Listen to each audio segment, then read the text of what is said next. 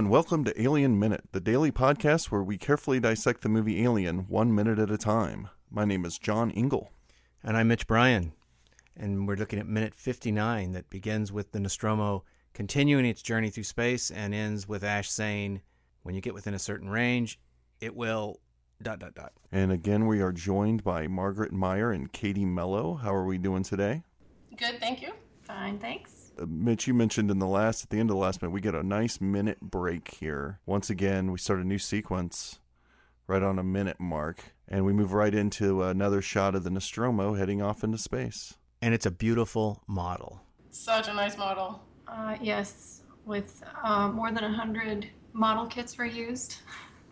This was back in the day when people made models for hobbies, which I think people don't do quite as much anymore. Still do, but probably not as much. Not to the extent. But they cannibalized many different models, a lot of tanks. Helicopters. They call it, in the biz, they call it kit bashing, when you take model kits and you make something else out of them. That sounds like a really fun job. Oh my gosh. Oh, it is. Such a good job. And I would say that those guys, the guys that do that, the model makers, tend to be really fun guys to work with, and they're doing what they do because they love doing it. So do they take 100 different model kits, or do they take one kit and then like make duplicate pieces of each piece, or how does that work? Kind of a bit of both, where, I mean, when we do a bit of both. I don't know, I can't say for sure what they would do, because I think they were a bit more accessible, but where you would literally go into a store and you would buy all their model kits and you kind of open them up and throw them out on the ground. And then, interestingly, those model guys kind of look around and they see like, oh, the top of a milk carton and excess packaging, the stuff that comes with egg cartons and that sort of thing, stuff that you would normally throw away is actually, oh yeah, it's texture, and that's the stuff they would use. But I'm a mold maker, so if there's something that they like, I would be happy then to make a mold of it, and then you can reproduce 1,000 of them and use those over and over again, and which makes, again, more texture with like a repetitive texture is nice too. Probably time-wise, it was easier for them to buy the kits. Absolutely. And take the parts that they wanted from, buy 100 of this particular tank, and then just pilfer the pieces that you wanted. It's cheaper too. Yeah. Sometimes, to make a mold and to make casts of it is actually more expensive than just buying a model kit. There must have been some really happy model toy store owners. Oh, heck yeah. I'd imagine. That's we were in Portland, and there was 3 hobby shops at one time, and boy, I think we kept those guys in business for a long time. Unfortunately, they're not in business. I know they're not. It's sad. None of them? Gosh, Bridgetown Hobbies, are you still there? I don't know. I feel like they're not. I feel like they've kind of gone the way of the dodo. I'm sorry to say. Yeah. Back when we did the TV show The PJs, I think that was when we were really. Everything, there was no internet, there was no Amazon, and everything was bought locally, and I think those guys had a couple pretty good years. It's true. Oh, makes me sad. And once again, the fact that it's a physical model just seems different than CGI. Oh, yeah. Oh, yeah. Well, and I was thinking the grime that there is inside the ship, and then there's sort of grime on the outside of the ship, and that was one of the things that was wrong with the prequels of Star Wars was there's no grime on it. And it's so, if you paint something and it's shiny and you spray paint it and it looks good, it's just so fake. And it's when you put that grime on it that you feel like someone lives there and someone has touched this. And it's so hard to do. I know that, like I will hand something over and oh, it looks so pretty, and then they grime it and it's like, oh, but that's brings what it to makes life, it. though. Absolutely. I want to talk about what this ship is. So there's the Nostromo, which is a towing vehicle, and it is towing an ore. So my impression was it was just towing ore. So then it was like a tugboat that was towing like a ship full of ore, in which case I would imagine like a flatbed truck piled with ore, but that's totally not what it is. It's like a city. So it's an ore refinery, I come to understand. So, okay. That makes sense that they are refining the ore during the time that they are spending traveling in space, that when they come to Earth, that ore is then refined. All right. Are there not then people working on that ore refinery, and shouldn't they call them and alert them maybe? that's an interesting idea, but I suppose Parker and Brett probably run the refinery, right? Is that what we should assume? It's all mechanized. If there's like automated. 8 people running this just barge, the tow vehicle, I mean, that thing is huge. And if that breaks down, people are going to be mad. If it comes into port after 3 years and it didn't do anything, people are going to be mad. I think people are on that. Is this your version of the Death Star, the engineers on the Return of the Jedi Death Star kind of thing? Where there's these poor people that are never thought of or spoken of that by the end of the movie, they're just abandoned out there on the refinery, if what you're saying is true. Is that like overrun with aliens? Is it just completely covered with aliens? I don't know. It sounds like you're writing a EU comic book. The refinery. To the point that the rats actually started cannibalizing other rats because there was nothing left to eat on the ship and they had to eat each other. That's the aliens. I don't know. I imagine we're going to have to step into It's the Future as our reason. And that is probably a fully automated refinery. That's my guess. If it's even working, it may not be working. There's no lights or anything, so maybe they're just towing it from one place to the next. It could be. I mean, I understood it as she said that they're using the time of travel, efficiently by having it refine the ore during that time. That's what I've always understood. That's my understanding also. And I can't believe then that there wouldn't be workers on that. Unless they're robots. Robot workers. But then why wouldn't they be robots? They're just a stupid tow vehicle. They could just be robots. There's no robots on that ship as of this moment. Are you trying to ruin the movie Alien right now? Is that what you're trying to do? That's a good question. I mean, if the refinery is populated by robots, why didn't robots just fly the Nostromo? That's a good question. I would think there would be lights on and stuff. It looks like it's shut down and nothing's happening. Yeah, could be. I mean, there's always the question of what were they, they went to a planet rich in ore, right? That's the assumption. They mined the ore. Is this an outpost of some kind where there are people who live and work on the planet and the refinery is there and they go get it? Cigarettes. Where did all these cigarettes come from? They stocked up on this outpost planet. That's where, and I was going to ask the question, where does Parker get so much bubble gum that he can chew 20 pieces of it in 1 minute, as he does in this minute? It's where the cigarettes come from, and the brewery is, and there's a lot of cat litter. Yes.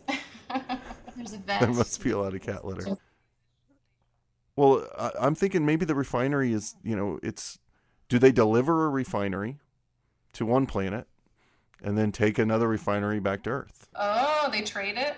I think that's a possibility. The people that live on the planet on this outpost, they mine the ore. I mean, we've always assumed that the Nostromo crew they do some mining. Maybe they don't. No, I never thought that. Really? It's a commercial towing vehicle. They just tow stuff. I've heard somewhere that they have mining equipment and they use it and they've done where did I read? I think it's in the novelization. Some of the things they talk about mining as being a familiar thing that they've done before when they go into the derelict and go down into the egg chamber and so on. But I don't believe it. Okay, Mitch doesn't believe it. Well, I don't believe it either, because I think that this theory that they're just dragging refineries across the galaxy is a better theory. It's a tough gig. This is a good question. It's not something that occurred to me. I'm glad you brought it up. Yes. We will entertain theories on our Facebook page. Oh, I bet you this one gets a few. Nice.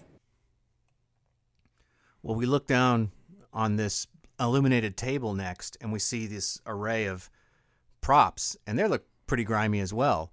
These things that the savant Brett has invented to help track down the creature, right? All right, so now I want to talk about this cattle prod. And I just want to point out that this is Brett's shining moment. This is Brett's baby, right? Why does he have a cattle prod? He made it. He's an engineer. He made it. Did he make it just now?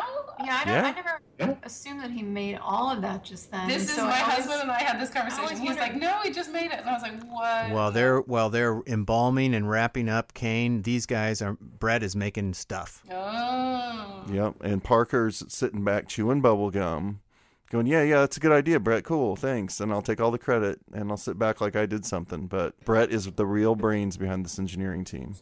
So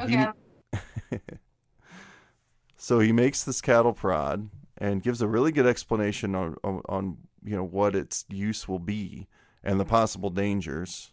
there's not much more to say about that, really. It's a useful tool made by a brilliant engineer. Except I would be thinking, I don't want to get close Yeah, enough. how close are you? I would want a longer, A I 10-foot need a pole. longer pull on that cattle think- prod. It gets a little bit more cumbersome, I think, the longer it gets. I think he made it the absolute perfect length. When I was doing some research about the Nostromo, there was some early Ridley Scott talking about the ship and how he visualized it, and he said he wanted to see space barnacles on it, and I was like, oh, space barnacles! I've never seen space barnacles. I would love to see space barnacles. Wow. Yeah, they didn't do that.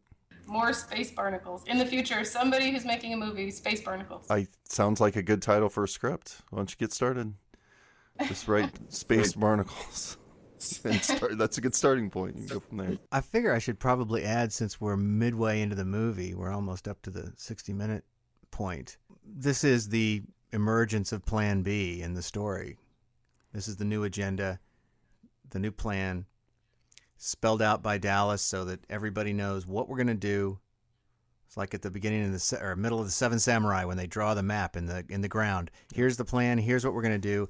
And that's going to be the thing that's going to propel the story now into the next sequence. Yeah, and they give the beginning of this minute gives us a nice, like you mentioned in the last minute, the Goldsmith. You get the tick tock, reestablishing shot of the Nostromo, telegraphing in no uncertain terms that we're entering a new phase of the story. So yeah, I think you're right. I think it's all pieced together in this minute. Well, I wanted to say one more thing about their plan. Yeah. Their plan is to catch it in a net. A net. That's so primitive.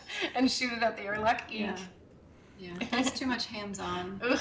Well, it's interesting too. If you think, to jump way ahead, we know that there's a nice, safe cat carrier on the ship. Why wasn't that is the net? I guess a net, cast a wider net. I don't know. But if you could get that thing in that cat carrier, I think that'd be the ideal spot. I mean, what are you going to do with it once you get it in the net? Well, you would think Ash would be all over that. That's what I was Catch it in gonna the say. cat Where is Ash carrier. right now anyway? What is Ash doing right now? He's there. He's right there in the... Is he there in there? Okay. Yeah, because he's about to announce his big contribution to the plan. Micro changes in there. Yes, he's got his... Yes. That's right. And it's also just typical of the way dialogue scenes are made in this movie. 2 beautiful 3 shots with B cameras on each angle, for closer shot. Very economically executed, really beautiful, using the scope frame to fill it nicely. It's, again, one of those moments that shows you how much thought they put into being able to move through these dialogue scenes efficiently and in an interesting way, because there's plenty to look at around them too. I mean, it's a really gorgeous, moody moment. The illuminated table, it particularly is really cool. The light coming off of it. I particularly like the 3 shot here that we get.